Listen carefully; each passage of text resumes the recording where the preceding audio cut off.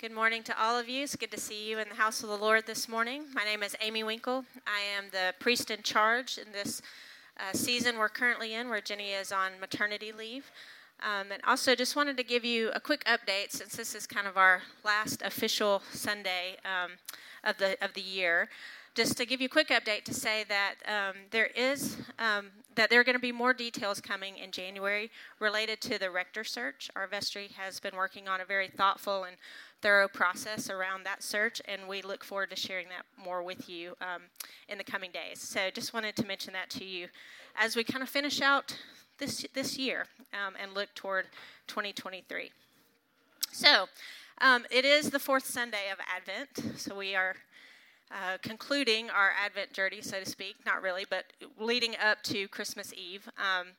We've been on a journey together, and we've been in the book of Isaiah, so we're going to continue that today, and I'm looking forward to sharing this text with you. This text is different from some of the other ones that we've looked at these prior weeks. If you remember, kind of as we've walked through this Isaiah journey that we've been on, a lot of it has been about the future hope, about looking forward to the restoration that is to come. Or like last week, looking at what it was going to look like when the exiles returned from Babylon. Today, it's more. This passage is a little bit different. This text puts us right in the midst of their current reality, of where Israel is in Isaiah's time, and we'll look at it together. We're going to be in chapter 7 of Isaiah, chapter 7, starting in verse 10.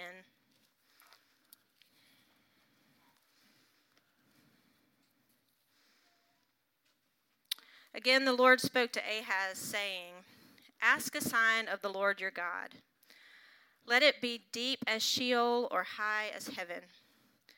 But Ahaz said, "I will not ask, and I will not put the Lord to the test." Then Isaiah said, "Hear then, O house of David.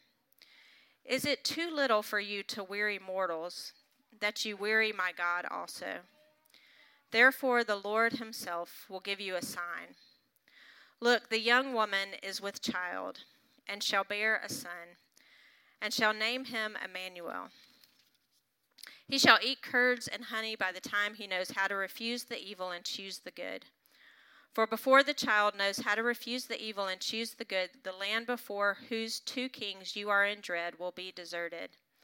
The Lord will bring on you and on your people and on your ancestral house such days as have not come since the day that Ephraim departed from Judah, the king of Assyria." This is the word of the Lord.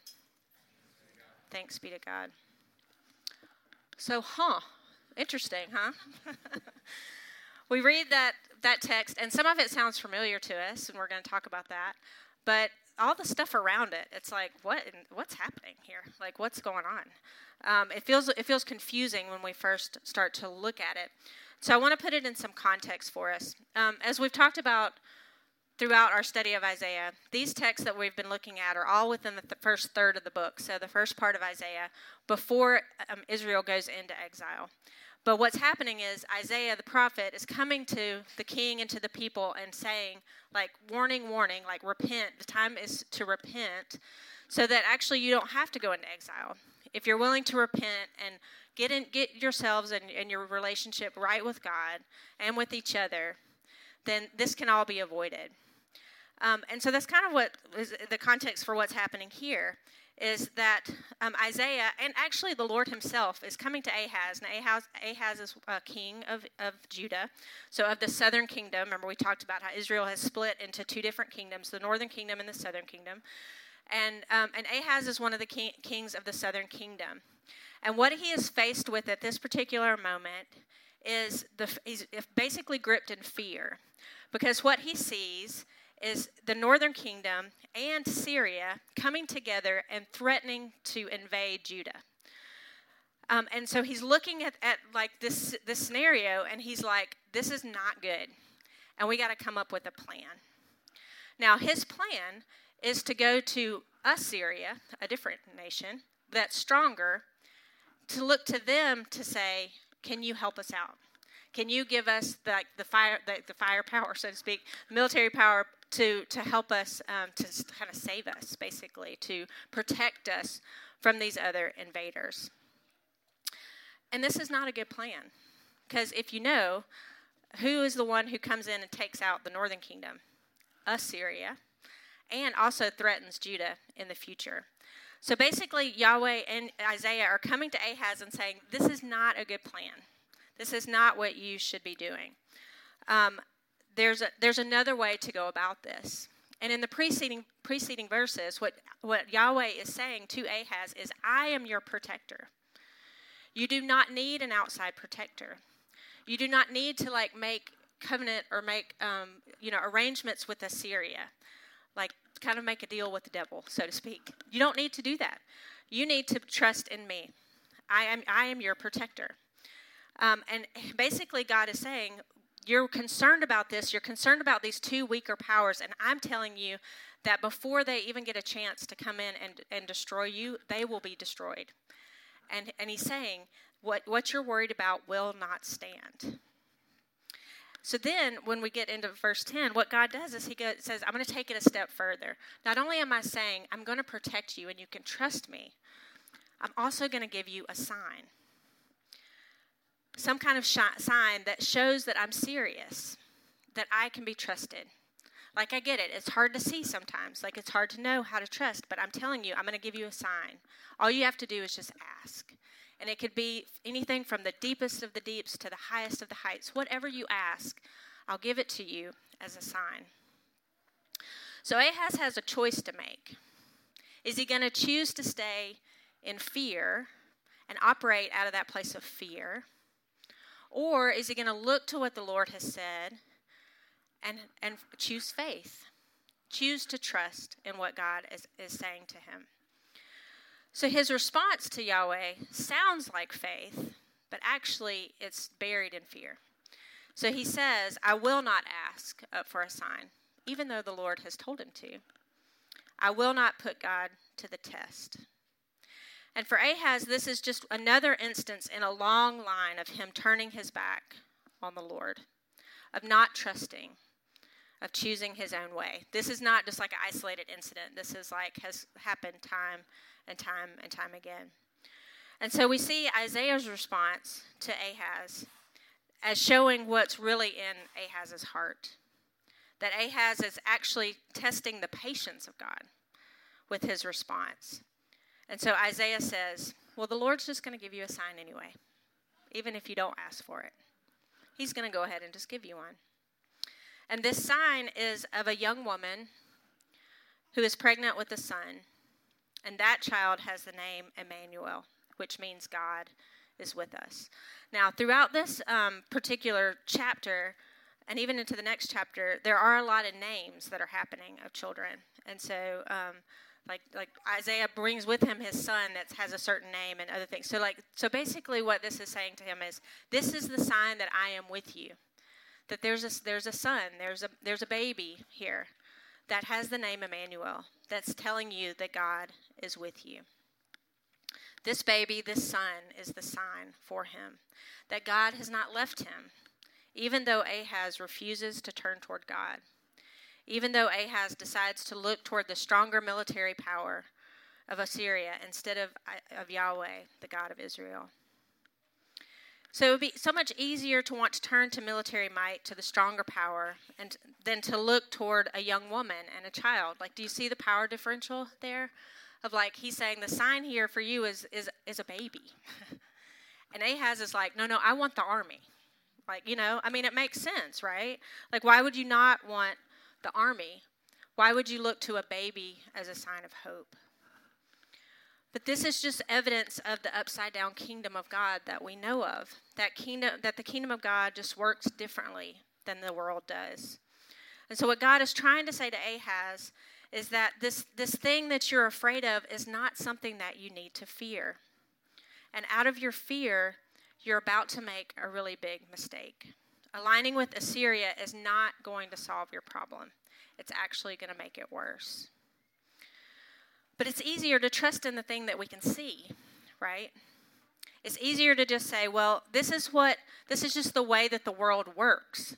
The way that the world works is to put my trust in a bigger power, in a stronger power than me, rather than put my trust in a young woman and a baby. What good does that do? What good does a baby do? What good can come of that? And so Isaiah is saying to Ahaz, these powers that you're afraid of are shifting quickly. They're not going to be around for much longer. You think that they're strong now, but really they are weak. The word of the Lord is sure, and the kingdom of God is what will not fade. And so that's where your true trust should lie. Old Testament scholar Walter Brueggemann says this: it means to entrust one's security and future to the attentiveness of Yahweh, to count God's attentiveness as adequate and sure, thereby making panic and anxiety or foolishness unnecessary and inappropriate. It is to know oneself safe in risk because of an attending other whose resources are mobilized and whose commitments are unfailing. It is to place oneself into the reliable care of another. I love that word, reliable care of another. So this is what's happening in the text of Isaiah. But we know that this prophecy of Isaiah, these words of Isaiah, don't just live here in this book, but that we see them again, right? They come again, that they're not just for this time, they are for this moment, but then they're also meant for a future time that's coming as well. And so that we see them again in Matthew, in our gospel reading for today. So in Matthew 1, we see another moment of choice between fear and faith. Another son of David who is faced with a decision about whether to trust in the faithfulness of Israel's God. So let's go back and look at Matthew 1 again that we read earlier. Now the birth of Jesus the Messiah took place in this way. When his mother Mary had been engaged to Joseph, but before they lived together, she was found to be with child from the Holy Spirit. Her husband Joseph, being a righteous man and unwilling to expose her to public disgrace, planned to dismiss her quietly. But just when he had resolved to do this, an angel of the Lord appeared to him in a dream and said, Joseph, son of David, do not be afraid. Do not be afraid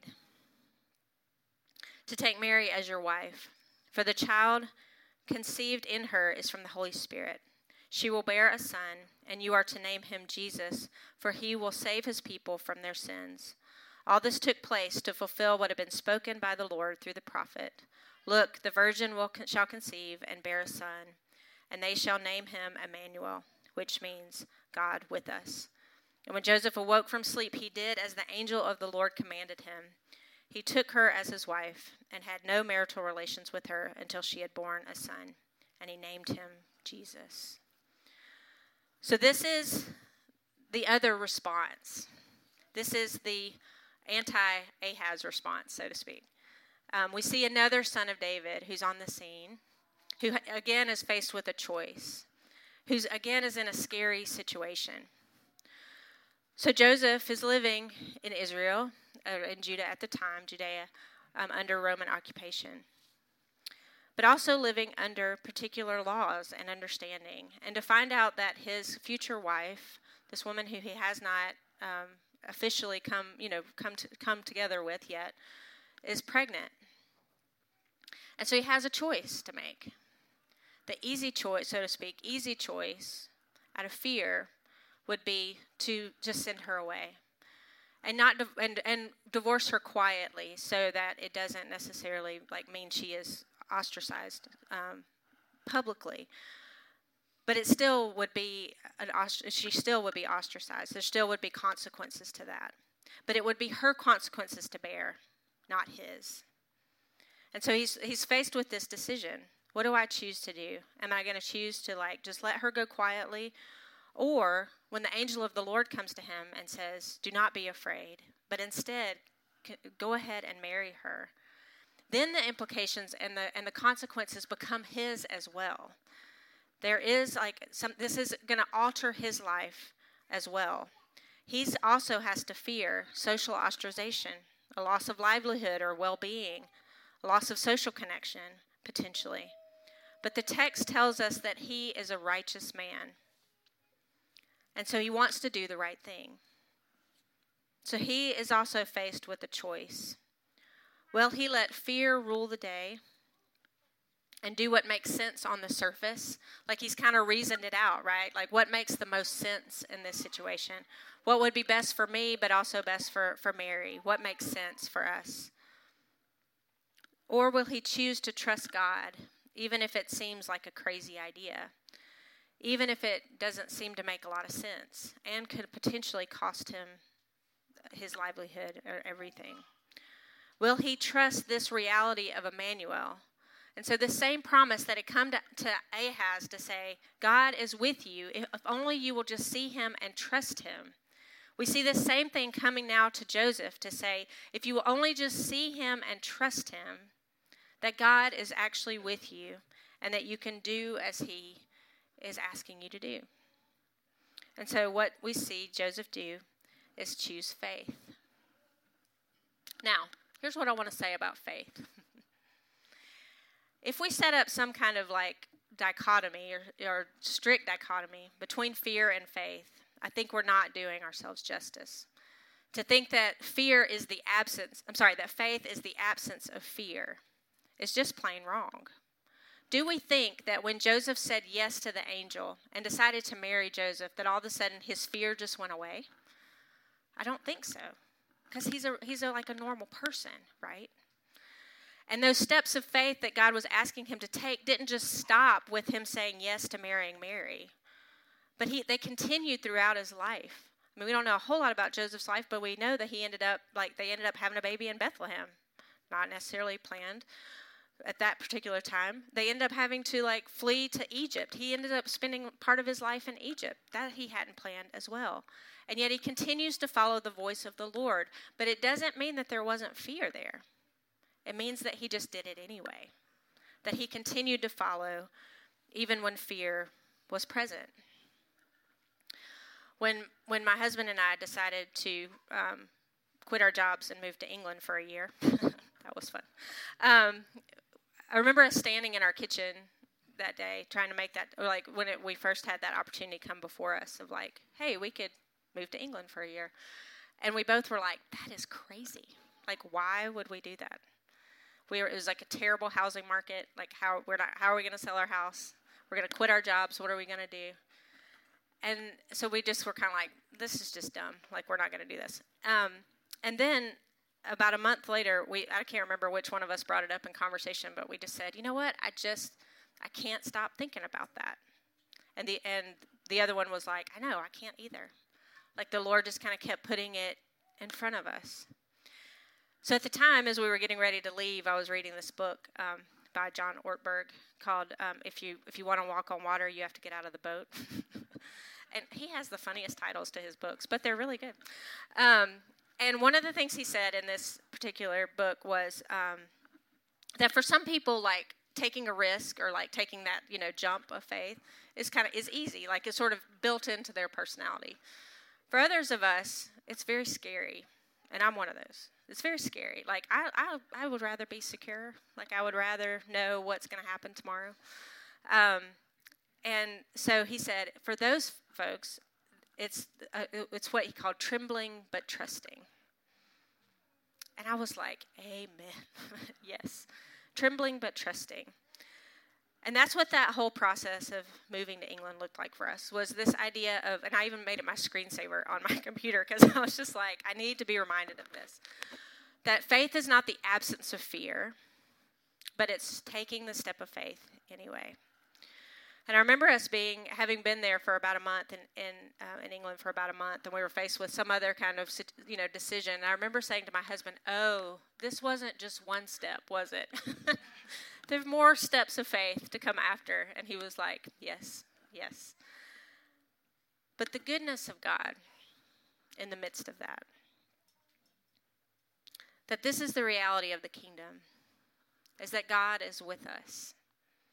Even when we're afraid, even when we're not sure that, how we're going to take that step of faith, what he's asking us to do. That's the reality, is that we take it anyway because we trust him. It's what Mary did. It's what Joseph did. That all of us in this room are called to trust God, even when it doesn't make sense, even when it's not the way that the world would necessarily do it. Hebrews 11, verse 1 says this. Now faith is the assurance of things hoped for, the conviction of things not seen. And when we continue reading through chapter 11, we see like the writer just list out all of these different, like what we would consider heroes of the faith, what faith looked like for them. For Abel, it looked like offering the right sacrifices, the right gift offerings. For Noah, it looked like building a boat. For Abraham, it looked like moving away to a new place, away from his family. For each one of these particular biblical heroes, so to speak, their step of faith looked different, and yet it was unique to who they were and what God was asking them to do. But they found God to be faithful in the midst of it. So I encourage you this week, as you have time, or if you're meeting with your small groups this week, to spend some time in Hebrews 11, to look at what our forefathers and foremothers in the faith, how they stepped out in faith, what faith looked like for them. That it didn't make sense a lot of the time. That it looked like a virgin and a baby more than a commanding army. It looked like a carpenter from Nazareth rather than a powerful king of Israel. It looked like ordinary people following God step by step by step, even when they were afraid. And then I encourage you to look at your own life with God. And if all of it makes sense to you, it may be time to reevaluate and ask God where he's calling you to step out and move forward in faith, even if it doesn't make sense, even if it may look a little crazy. Now, I'm not suggesting that you do something crazy or kind of out of the box just for the sake of it. That's not what I'm saying here. But what I'm asking is for an honest heart conversation between you and the Lord and those who are close to you to say, how may God be calling me out? How might he be asking me to take a step of faith with him in such a way that gives witness to this upside-down kingdom? Because as the body of Christ, if all we're concerned about is like the up and to the right, like our world is telling us is what we're supposed to be like yearning for or looking for, we're going to miss the upside-down kingdom of God. Because the reality is that God doesn't come in the mighty army. He comes in the baby. And that's where he wants us to look. He wants us to have eyes to see where he's working. And it doesn't always make sense, but it does to him. And that's where our faith comes in. It takes walking with the Lord and surrendering to him the way that Joseph did. Joseph didn't know what all he was saying yes to, but he trusted and he knew the Lord. It takes time and trust, knowing that the Lord is good and that he is trustworthy. And so my invitation for all of us today as we enter into this Christmas season, as we kind of move through this last week looking toward Christmas, that we do so with open hearts and with a deep and abiding trust that Jesus is with us, and therefore we have nothing to fear. We get to look toward the coming of Jesus at Christmas, and with that, we get to ask God, what is it that you have for me? What is it that you want from me? How can I move into deeper trust with you? May it be so, Lord. Let's pray.